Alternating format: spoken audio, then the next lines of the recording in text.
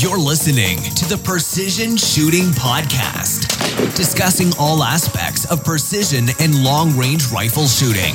This episode is brought to you by Impact Dynamics. And now, over to your hosts.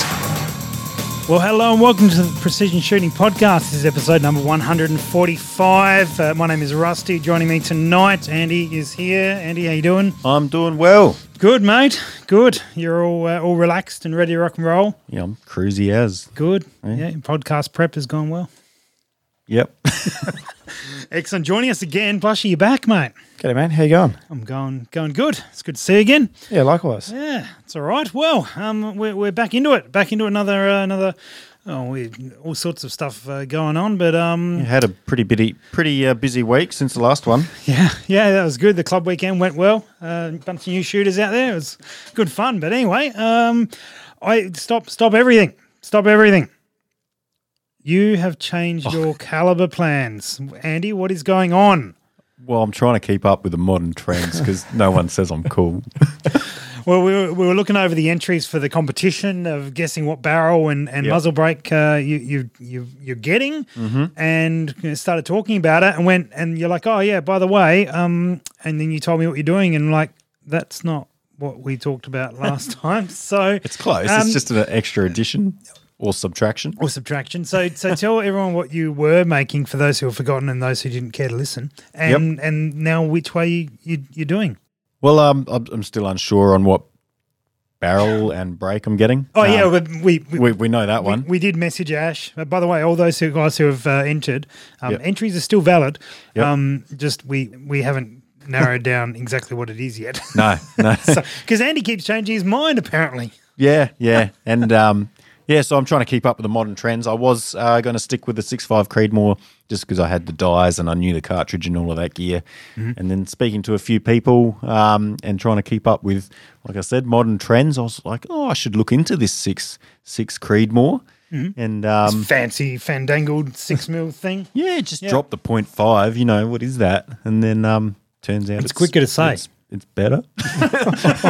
So I'm like, oh, okay, here we go. So, I spoke to Ash and I was like, hey, can we change this to a 6mm? And he's like, yeah, that will work. And I said, oh, cool. What barrel am I getting? It's like, I don't know. Oh, cool. Well, you did just change your mind. So, Yeah. so all the plans Ash had probably made just gone out the window now. That's so, it. That's it. change your plans. So, guys, if anyone wants to change their entry into the competition to guess what barrel brake Andy's getting, now it is changed. So there you go. Good. That's it.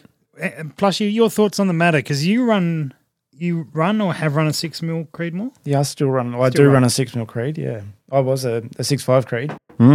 So he's just copying you? Basically, yeah. Yeah. I got it. Well, I keep seeing how good Plushy shoots, and I was like, oh, man, he doesn't have a top knot and he's got a 6mm. Yeah, I noticed you've lost the top knot, mate, so you've already committed to the cause. That's it. Yeah, good. There's an entry requirement of no top knots, yeah. That's it. No, I made the decision when I rebarreled that I ran the numbers and 6mm does everything a 6.5 does.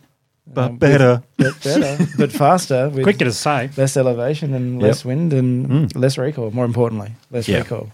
Yep. It's a lot easier to spot your shots. There we go. Gone on to the actual facts of the matter. Yeah. That's why. And I think I'm going to like that because usually off barricades I do prefer to free recoil. So not having it up against my shoulder and having a lower recoiling round should help me. How do you find that, Plus? Do you free recoil? Do you? I don't free recoil, but I don't push into the rifle off of a barricade. So You just recoil. No, if you imagine holding up a sheet of paper between the butt of the rifle and your shoulder, like just enough. Yep. And it tracks straight back and true. I can watch my shot. You generally watch trace off of a barricade, which is nice. Sure. So yeah, I'm sort of somewhere in between, I suppose. I definitely don't lean into it. Not with the wobbly barricades that we have anyway. I'll end up forwards of the firing line. Good. So, Andy, just a question. So you don't care that you got dies, you don't care that you got cases, all that's out the window now, just a little bit less recoil and you want to be cool? Yeah. Okay. No, so I have been tossing up like in the background with the new barrel, I wouldn't mind getting a new set of dies and things like that. So a what do you call it, bushing die. Mm-hmm. And speaking to a couple more people, they're like, "Oh, why don't you just get a smaller bushing?" I was like, "Oh man, this makes so much more sense. That's easy." Well, that was one of the drivers behind me dropping down to 6 mil Creed, is I had bushing dies, and it cost me 2 bushings. I stepped down in 2 sizes to get from 6.5 to 6. Perfect. So it cost. I use the same brass. I've got Liverpool brass, and it's probably on its 15th firing or something like that. Yeah, right. Well, And so it cost me, let's call it $100. yep. In dies. So what does that look like for you, Andy? Are you going to keep the same brass that you've been running? Yeah, yep. So I've not so long ago got a whole bunch, 600 cases of once fired 6.5. Yeah, right. So I'm going to go through the process of necking them down to 6 mil now, I presume. And then the 500 odd, 6.5 bullets I've got lying around, might have to find another home. You could send them down the 6 mil. Yep. Swaging barrel, right? Yeah. Yeah. Swage it down eventually. Good. Well, you just might have to get rid of those 6.5 projectiles before your barrel rocks up. Ooh. Whatever barrel you might be hitting. I tried that at the end of the Steel Slam. I don't know if you saw me there, but I was just like letting people shoot my rifle, going, "Get rid of them, send them." What I did see was your rifle hitting pretty well dead center, like every shot that got sent, and your excuses for missing targets during the Steel Slam was sort of like, I'm a barrel. Yeah, it's really disheartening when you give your rifle to another person who's like younger or not so experienced, and you go, "Hey, hit that 500 meter gong," and he hits it, and I'm like, "All right, move to the smaller one." Hits it. Oh, keep hitting that gong, damn it! I did that with a videographer, Josh. I gave him my rifle, Yeah. and I was like, "Don't even worry about the big target. Let's go to the small target at 500 meters." I'm like, And he's shot a gun a handful of times, mate. new shooter. Yep. He'd never shot mine. A couple of dry fires, and Yep. I was like, "Cool, 0.7 wind. You'll be right." And he proceeded to smash the center, and I'm like, "Cool, 0.7," and did it a few more times. And I'm like, "Oh, it's dropped a bit, 0.5," and he probably put 7 out of 10 shots. Yep. And So you're just trying to show off how good a wind reader you are. well, Is that- apparently, yeah. 'Cause then I got down and shot my rifle and proceeded to miss a whole bunch of times. And I'm like, well, Did you do that strategically to make him feel better about shooting so he'd get involved? That's what we all do, isn't it? Yeah, because that's what I've always done when I've missed after someone else's shot. I'll be like, that'll make him feel good about this. That barrel is That was just burnt out right then and That was there. the last That was it. Oh, fantastic. Cool. Okay, so new territory for you, Andy. Yeah, that's it. So there'll be a bit of Creed annealing, a more. bit of neck sizing going on, bit of fire forming if I have to. No, probably not. No. So tell us a bit about the process of going down from 6.5 down to 6. Obviously, Plushy's done it as well, but what does that look like for someone who hasn't done it before? I don't know. I haven't done it before. Sorry, that was to the group. I was pretty lucky actually. I mean, there is some fire forming. I'm not So you gonna talked lie. about the 2 bushings and Yeah, so the bushing that I used when I was running the 6.5 was, I think, 0.289. Mm-hmm. And then the one I worked out I needed for the 6 mil was 0.269 Mm-hmm. or thereabouts. And I did a bit of research, and some people suggested that when you're using bushing dies, you can get some issues if you try to go down a caliber in one step, Mm-hmm. as opposed to doing it with your normal die. Yeah. Yep. So I decided to spend the $50 on a bushing and not lose any cases. And it worked. I didn't lose a single case during the process. So I just Nice. made it a 2-step process. Yep. Went through and did one and dropped them all down. And then I did a fire form and worked out that when I bumped my shoulders, I bumped them a couple of thou. Mhm. And then I didn't even have to change my die setup from when the chamber job was done on the new barrel versus the old barrel. It was Yeah, exactly right. the same. I'm like, this is easy. Hmm. I remember Andrew Noble talking about stepping down cases where he stepped down a 3-threat Lapua down to a 1.7. No, 22, not 1.7. Whoa. There was some talk about 5,000 feet a second, wasn't there? Yeah, and I think it took about 7 bushings to do that. It was quite a pass. Anyway, it was you do that once and then fire form it out and away you go. What's the barrel life on that one shot? 150 rounds was Wow. the barrel life. Jeez. Yeah, expected barrel life 150 rounds. So you don't want to miss. There'd be 150 very exploded bunnies. Yeah. Although if you were Andy, barrel life would have been 80, and then continue to complain about barrel life for the next 70 rounds. Yep. Oh no, my barrel's gone. How many rounds you shot? 12. Yeah, but that's barrel barrel's running out. Yeah. Got to get a new one. Oh, you can't catch them once they run out.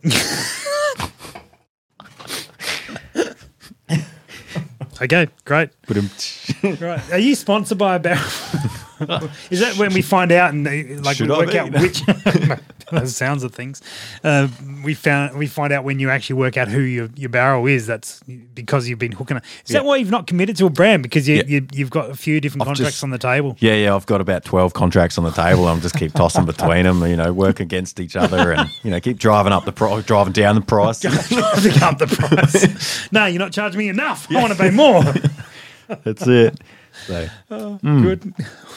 Excellent. I look forward to the signing of the deal. that's it. I might even get some permanent texture and write on the barrel. I don't know. Who wants to sign my barrel?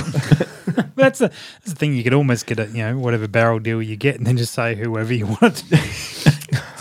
Look pretty That's similar. Yep. Who's going to know? Probably the barrel company. Yeah, whatever. Oh, good. Anyway, well, exciting change. And was it very much the same reasons, Plushy, for you to go from 6.5 down to 6? Is that lower recall was the big driving factor? I looked at it and, like I said, I can't recall exactly, but I don't think there's a point where a 6.5 Creed over a 6 Creed shoots less elevation or less wind. I think it shoots inside pretty much the whole way, or over the distances we shoot anyway.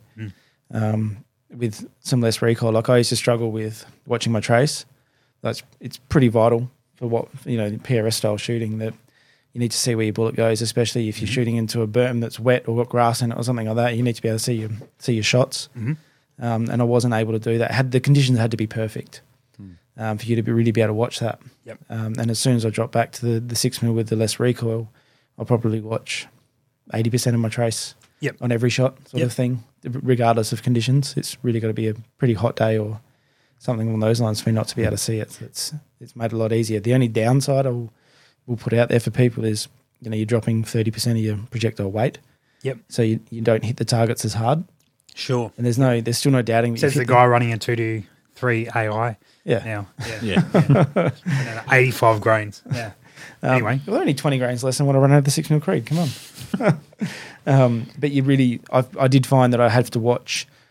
The splash isn't as obvious on the 6mm versus the 6.5. So now you're watching for things like, did the plate flick sort of left to right or right to left, like watching that twist, or did it just swing backwards and forwards? Okay, it's dead center. Like, you've sort of got to pay a bit more attention to the plate. And then you run a slightly more of a chance of a RO missing the call. No, I don't think so. Not so much with a 6. No, I don't think you certainly with a 2 to 3 that can play a factor. Yeah, no, I don't think you'd get to a point, maybe 700-800 meters plus. Okay, maybe. Sure, as the distance. But I don't think you'd ever get to a point where an RO wouldn't call an impact. Yep. Yeah. Okay, so from a new shooter's perspective, then, because we're talking here about going from a 6.5 down to a 6, and many new guys have a 308 in the cupboard, and clearly there's this tipping point between going like a 308 down to 6.5, and a lot of the argument there is, one, ballistics has a significant advantage, but two, the recall's reduced. In conversations, this one because of these two reasons, and then talking about going down to a 6mm.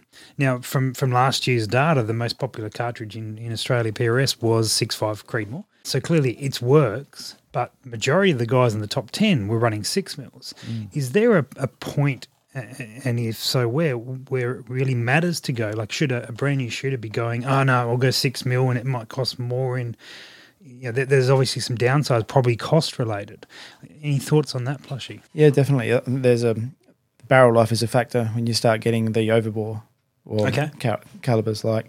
So I'm expecting out of a 6mm Creed probably 2,000 rounds barrel life. Yep. So if that's as opposed to a 6.5, 2.5 to 3. Okay. Yep. Maybe a bit more. Yep. I'm going to go like 5,000 on one. It's been shot out for a while. You're going to complain for the last 3,000. You've definitely been complaining for about a year. Yeah. I have been.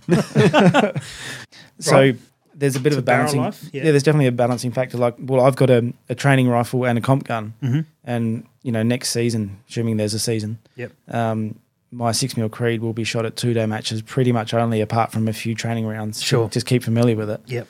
But so I've made a definite decision that that's going to be a barrel a season. Yep. And regardless of whether there's 1,200 rounds on it or 1,800 rounds on it, at the end of the season it'll get pulled Okay. and put a new one on. So you're starting to get into that realm of performance. Like you spend a lot of money to get a small gain. If you're just starting out, there's nothing wrong with a 308. You know, you're going to get 5,000, 7,000 rounds of barrel life. Yep. And early on in your shooting career, rounds on target, like practice rounds, are going to pay off. Is more It's important way more important than those having little additional gains. like Yeah. if you were to go put, in 12 months, put 5,000 rounds down range with a 308 versus 2,000 rounds with a 6mm Creed, I tell you who's going to win in a shoot off against each other, despite the fact the 6mm is going to have the ballistic advantage. Yep. The guy that's done 2.5 times the work is going to shoot, read wind and going to have better fundamentals and that sort of stuff, better positioning of barricades and whatnot. So it's a bit of a balancing act between that and not investing maybe too heavily in something that you're not going to use long term. Sure. Is there a little bit of savings in powder? But that would be about it, isn't it? Much. Like I think with the 6.5 I was running 42 point something grains, and with the 6 I'm running 40 grains. But Okay. I've got an extra Barely. I've got an extra 3 inches of barrel on the new one. Yeah. So that pretty much makes up the Said that very proudly. yeah. Yeah. Big upgrade. Didn't even cost that much. I highly recommend. The performance has Bit of been an amazing. extension. Amazing. Good. I'm glad. Everyone comments. It's great. Sure they do. I'm sure they do. Andy, what about your thoughts on you started with 6.5, didn't you? Yep. Yeah, so you've sort of started in that category of, we'll get the one that's pretty popular and seems to make sense. Yep. But now you're shifting. Do you wish you started on 6mm, or you are happy with the path you tread?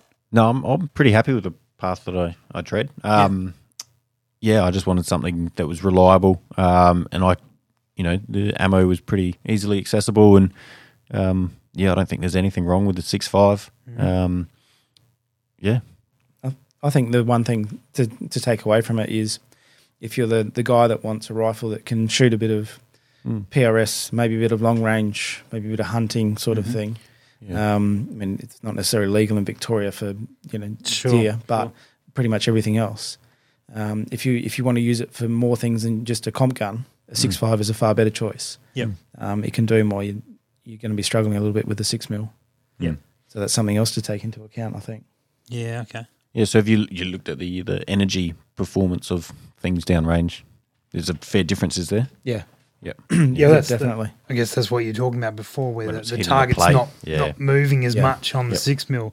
That translates in the real world, in the hunting world, as to more impact on that game and probably better overall hunting round. Yeah. Depending on what you're doing and how far you're shooting. Yeah, I probably wouldn't shoot anything bigger than a fallow with a 6mm sort of thing. I'd be looking for something a bit bigger. Well, you're essentially talking about a 243, aren't you? Yeah. Yeah, actually, Which is- a little bit less, really. Yeah. a little bit less. Yep. Which is, everyone, a lot of the shooting community would know is a very versatile round, but not for massive game. So That's one thing I was going to ask, actually. What projectile are you thinking you're going to run? I think there's a 105 or a 108, I think. I don't know, something pointy. You're talking Thought this through well. Hornady? Yeah. I'll probably stick with Hornady. Yep. Don't know Yeah, why. it's a 108 LD match. Yeah, I think that's the one I've been looking at. Really, I haven't looked into it that much. Yep. Yeah. Something that will fit the barrel and go straight. As you can tell, I'm heaps into like all the data side of stuff. I just Just want to get out there and smash it together shoot. and get it out there. Yeah, good. Just do what all the cool kids are doing. Yeah, Yeah. just follow the trends, mate. Follow That's the it. trends. That's what I'm doing. He'll have a GT next year. Yep. Well, that's and so why? I mean, I can guess a few of the reasons as to why you stay in the Creedmoor one, because I guess you've got the brands and stuff. But if we took out the fact that you've got brass and all you had to do was change bushings in your die, would you have stayed with Creedmoor, or were there other things you were considering when dropping from 6.5 down to 6? There wasn't really, and I haven't thought of that. Okay. I haven't really compared any other 6mm cartridges. Yeah, you went over. Hey, I've got this. This is actually not that inconvenient to go down. I get the benefit of going to a 6mm. Yep. Without the harassment. That's not the word. With the inconvenience of going. I wanted to be harsher than inconvenience. So without having to get new new dyes and, Yep. and all this sort of stuff as well. Yep. Yeah. Plus, you would have looked into, knowing you would have looked into every 6 mil that's ever been invented when you were thinking about changing. Well, I'm just patiently waiting for some guy that's got a 6 mil GT to shoot it so I can see how it goes. Oh, you're wait. I'm going to never shoot it when you're around. Yeah. Oh, plus you see, I'll put the gun away. No, for me it was, I didn't really have to make that choice when I went down to 6 mil Creed because I already had the brass and I just necked it down. So you're in the So, same. it's same cost me nothing situation. to go a 6 mil Creed apart from the barrel really, Yeah. and some different projectiles. So I'm not committed. Mm-hmm. I thought about the 6BR. Yep. Would I there- like it. Like, Were there some issues with feeding in the BR? I think Well, they're pretty well ironed out. pretty now. well ironed out. Well, you know, It's one. I think it's one of those things with the BR. There's a potential that's a factor you've got to take into consideration to resolve. And there's obviously ways to do that with magazine kits and bits and pieces. But it's another step that now got to consider. Yep. That you have to make sure it can feed smoothly. Yeah, I think I was pretty keen on the 6GT to see where that lands, and Yep. who knows, I might end up in that place yet. Yep. But I've got my trainer that's nearly built, so the comp gun is not getting used a whole heap. Yeah. So okay. I've sort of lately I've been leaning to run the 6 Creed hot and fast, like as close to the range limit as I can get to without having pressure issues and that sort of stuff. Mm-hmm. So as close as I can get to 3200, and if I'm going to run a barrel a season, I may as well get everything out of it. Okay. And then that's what it is. What it is, if you know what I mean. Yeah. What are your thoughts there? And probably same one for you, Andy. Changing to a new cartridge, because there does seem to be a bit of a trend, depending on who you listen to and which way you go, of winding that back in terms of not pushing the limits on it. There does seem to be more and more guys, particularly in the US, but where they're winding back to 3,000 or thereabouts, sitting around there or even lower. But a really consistent, solid, perhaps more predictable sort of setup. Have you I've tested been with that? Yeah, you listen to some of those guys like VP Precision. Yeah, and those, VP Precision they boys talk are about really it a lot. keen on it, yeah. And I'm keen to give my theory a go. Yep. I think those guys have got 2 or 3 rifles that are exactly the same, as opposed to Okay. a couple of different calibers. Yep. And that sort of I'm wondering if that's a point of difference. Okay. Whether they just want to get that barrel life, and they shoot like a lot more than what I was going we to say, is there a factor there that they shoot a lot more matches and a lot more in general, and so think- therefore perhaps they're going through barrels, like they're ordering 2-3 barrels in one go, and so perhaps is the lower node more repeatable? Whereas you might get a gun that this one sits, the one you're running sits on 3158, Yep. and that works really, really well there. But then the next barrel you put onto it, it needs to go to 3210 to get a similar performance where it tightens back up. I'm spitballing here, by the way, Yeah. but whereas if you're a lower one, you've got a much bigger buffer room to be able to get similar performance. Yeah, I think those guys shoot in such varied conditions as well. Yeah, okay. Those guys are playing for keeps, and they don't want a grain of sand to ruin their weekend. Sure. So they want everything repeatable, reliable. Mm-hmm. But I did hear some disturbing things the other day where some of those guys, I think Jake Gavir pulls his barrels at about 1,000 rounds. Oh, yeah, I was listening to that very That was podcast. the most Yeah. recent one, and I started doing the Yeah. math in my head, and I was like, I can't afford that. I Yeah. need sponsors. Yeah. So that was really interesting to see that. Maybe Andy could hook you up with one of the contracts he doesn't Yeah, I take. reckon, yeah, I'll take one of your rejects. He'll have 11 spare. I'll have a spare 6.5 barrel soon. Plenty of life left on it once it's off his gun. See, that was really an interesting one to know that they were pulling the barrels that early, Yeah. and still running them pretty conservative. So that was very interesting. I guess it would. It really depends in your workup of your load. Like if you've got this ridiculously accurate node at 2900, you run it. Yeah. That's right.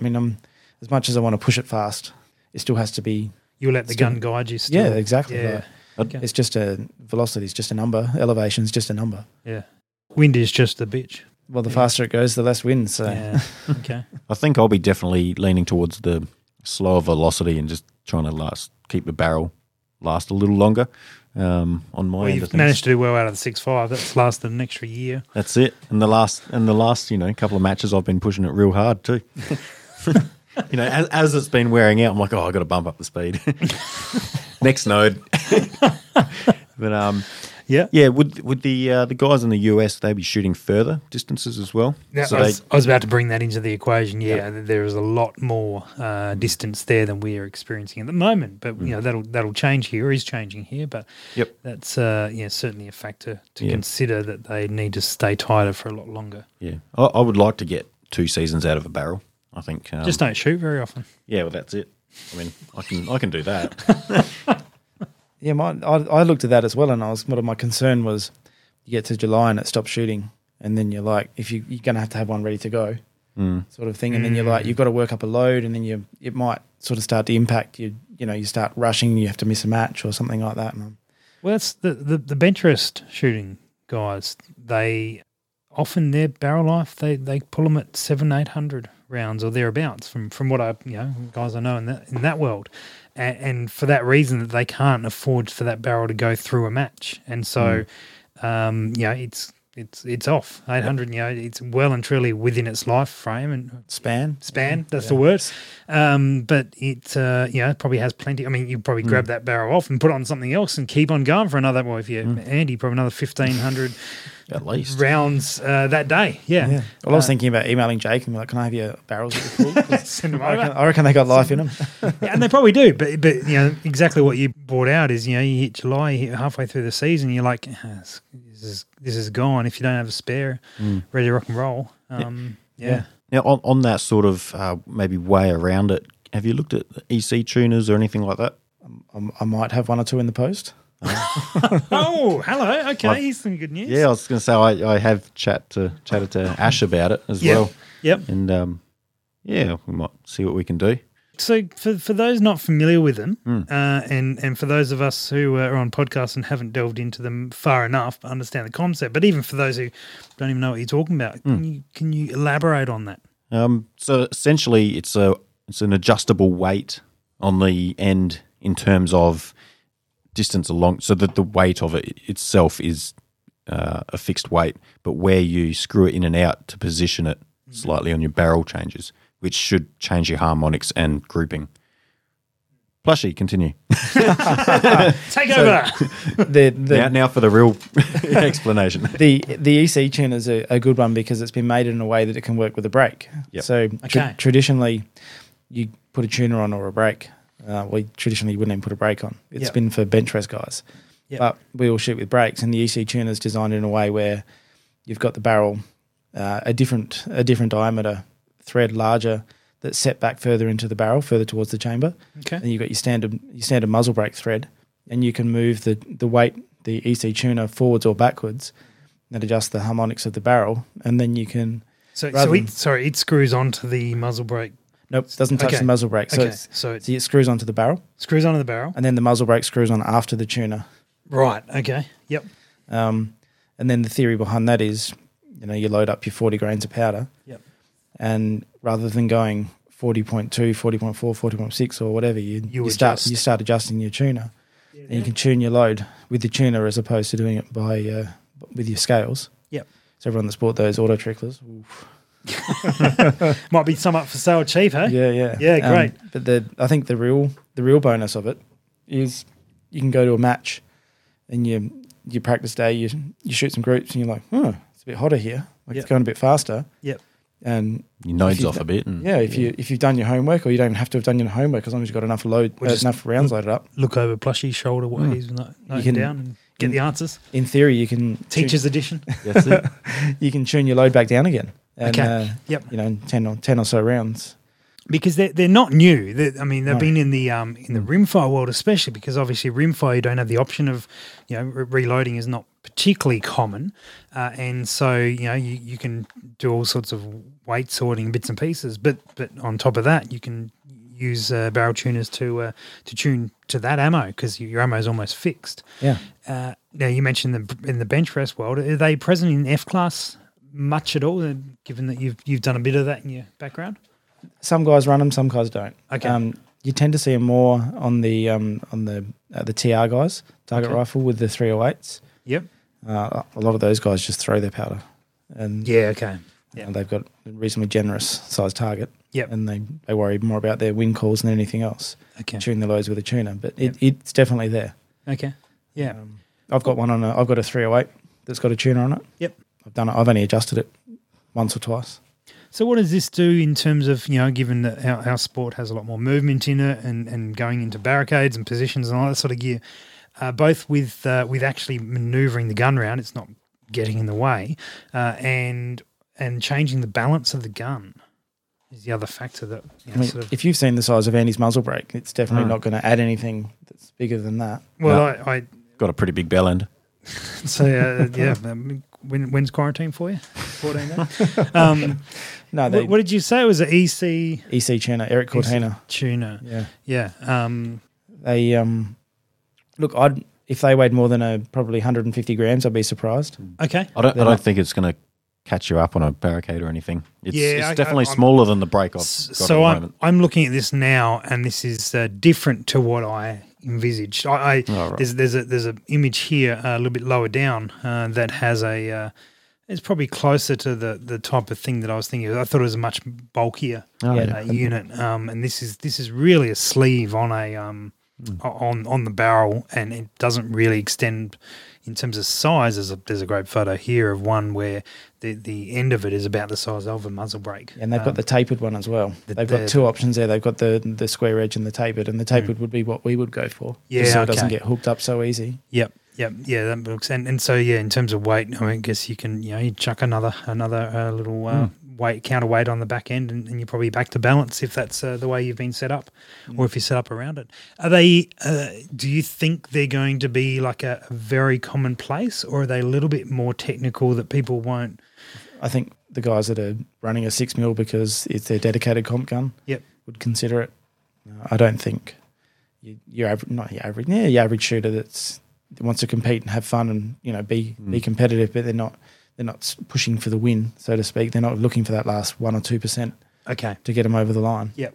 But does this, if this is going to take out the fact of like, if you can just go, right, this is a reasonable load, that's what I started with, it was 40, I tried 40 and I tried 42 and I tried 44, and so, these are the powders that I went with, and 40 was the closest, so then I'll worry about my fine tuning on the fly as we go. It seems to... Perhaps there's an advantage here for the average shooter that might just go, you know what, I'll go that way and I'll use that to tune my loads rather than bothering with this different powder throwing stuff. I like your theory. I don't have the data to say one way or the other. Cool. Yeah. Because I'm just throwing some ideas out that this may, if that does that, and I guess you will find out soon, whether or not that will do, or if one of our listeners or several of our listeners are running these things, be wonderful to hear how much of a difference this is making, and whether or not this is going to be a common thing to see on a lot of the more custom rigs. We're probably not going to see it on a TAC A1 so commonly, but once people start, Andy's going to put on one of his, that sort of thing. That was interesting. You should put the rubber bands on yours. I heard they work really well. Yeah. Just roll them forwards and backwards. Right. I've got some old rubbers lying around. In your push bike when you just put those little foam things on the spokes? Yeah. It works. Yeah. Foam? I thought you meant to have the ones that rattle and as you go around it makes the noise. I was going to put that on the Go Tiger. So as I go through a barricade, just get all this. Anyway, all right, Spokey Dogies on the GT. Sounds fantastic. So with your load development on that, I presume, or what I'm hoping to do is sort of try a bunch of different powder weights and try and find maybe a flat spot in powder pressures, or in velocity, I should say, and then tune the actual grouping size with the tuner. Yeah, my theory was I'm getting to a point where I need to commit to a caliber because I'm going to order my own reamer, and then I'll have a reamer to my spec, and then I'll stick with the same barrel and the same reamer, and then it's never going to be exactly the same, but it's going to be there and thereabouts. And the tuner might be the thing that you go with your 40 grains, and it's going to be within that 39.8 to 40.2 if you didn't have a tuner, but hopefully you can send it a few clicks one way or the other. And how much variation can you get out of one of these things? Have you seen? How do you measure that in terms of? You can do a series of, say 15 dots on a page at 100 meters, You just shoot one, move a click, shoot another one. You'll see this wave pattern Okay. of where it right. it starts to converge on a point. And it becomes pretty, rather than shooting for groups, you just shoot 15 individual groups. Yeah, Put right. it that way. Yeah, one-shot groups are the best. They are. It's really hard to stuff them up. And you can find a way. Yeah, I was just thinking, I reckon I have. I thought there was a challenge somewhere that I did pretty well at doing that. No. Is it supposed to go through sideways? Oh, I didn't know we were going to be talking about tuners, but there we go. I've done nothing on them. I know that they've been sort of starting to make a resurgence, or not a resurgence, but into the precision rifle world, starting to become a more talked about item. Yeah, I think with that sort of design where you can use it with a brake or even in the States a suppressor, Yep. it really makes it a valuable thing. Mm. I'm interested to see the new the APA, the Gen. Is it a Gen 3? Gen 3 APA, yeah. They've got the Muzzle brake. ports. They've got the ports in the top. I think that you can take, is it 2 or 3 screws, something like that you can actually start to tune your brake a little bit to stop the muzzle kicking up and things like that. That'll be a good combo, I think. So this one has 8 That's got lots. Yeah, 8 ports that you can adjust. This is the little bastard muzzle brake with little grub screws you can take out, and I guess to some degree direct how much gas you port where and when, which is interesting to see. Don't want to burst your bubble, but I've got that on my brake already. The one from eBay. Did you with your drill? Oh, I had to tap the holes out. Yeah. But I never spent the time actually testing it. I just plugged them up and I was like, oh, don't want that. That's why I keep missing. Yeah, that's right. That's why I can't spot my shot. Might be the eBay bit that probably is the more significant factor. It is on crooked.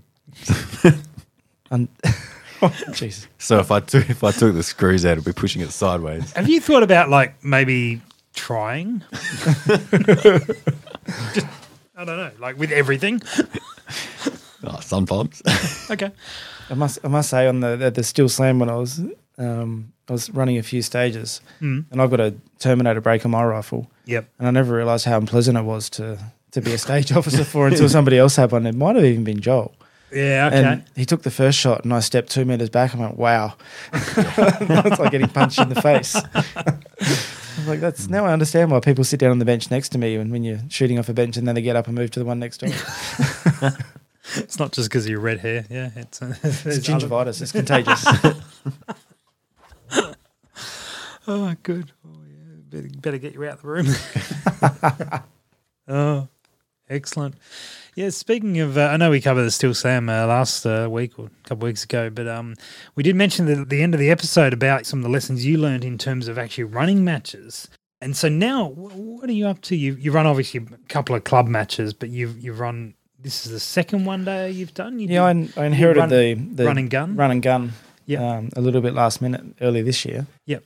And the Steel Slam was one that I'd put my hand up a while ago and said I was going to do. So the run, that's right, the run and gun, Travi was on that one. Yeah, he had to go interstate. I think Canberra got smashed with hailstorms or something like that. That's all right. He often has last minute. So was most of the run and gun that you did in March, that was his course of fire that you implemented? No, it was mostly my course of fire. There was a couple of stages that you kept. Travi, that he'd sent through that I kept. Yep. And having a look at the 2 matches, obviously about 6 months apart, and one pandemic in between them. But what did you do differently from running your first match to your second match, and some of the things that worked, didn't work? Yeah, I think the run and gun was pretty clear that it was a movement based match. Yep.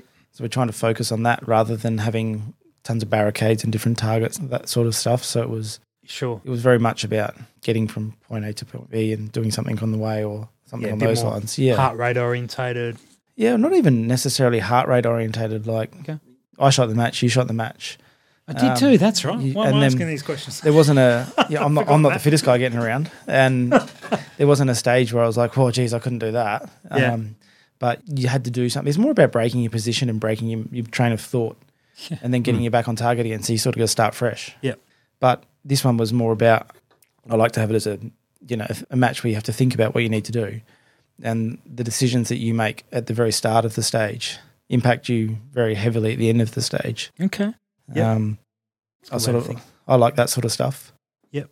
So yeah, and it was definitely I made the decision to step up the difficulty, and definitely noticed that on the results. Yeah, there was a lot more, and we did sort of talk about it fairly in depth last episode. But just to recap very quickly, we noticed a lot of guys had lost the edge of shooting matches regularly, and so a lot of that planning or thinking through stages prior to shooting them, a lot of that was perhaps took a little while to kick back in, more than it would in a normal bigger match.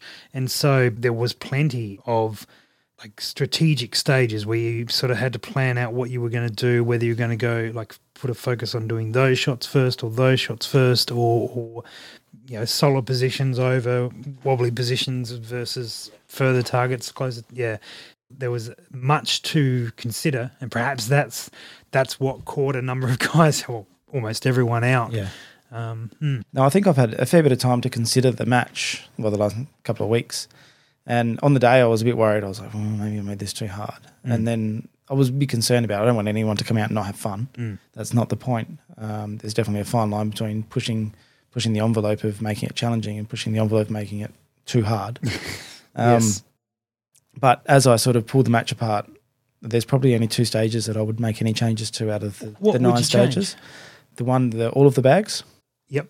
Having 4 different targets or 5 different targets plus 10 shooting positions was too much. Just too many factors. There's probably 10 or 15 guys in Australia that could manage that stage on reflection.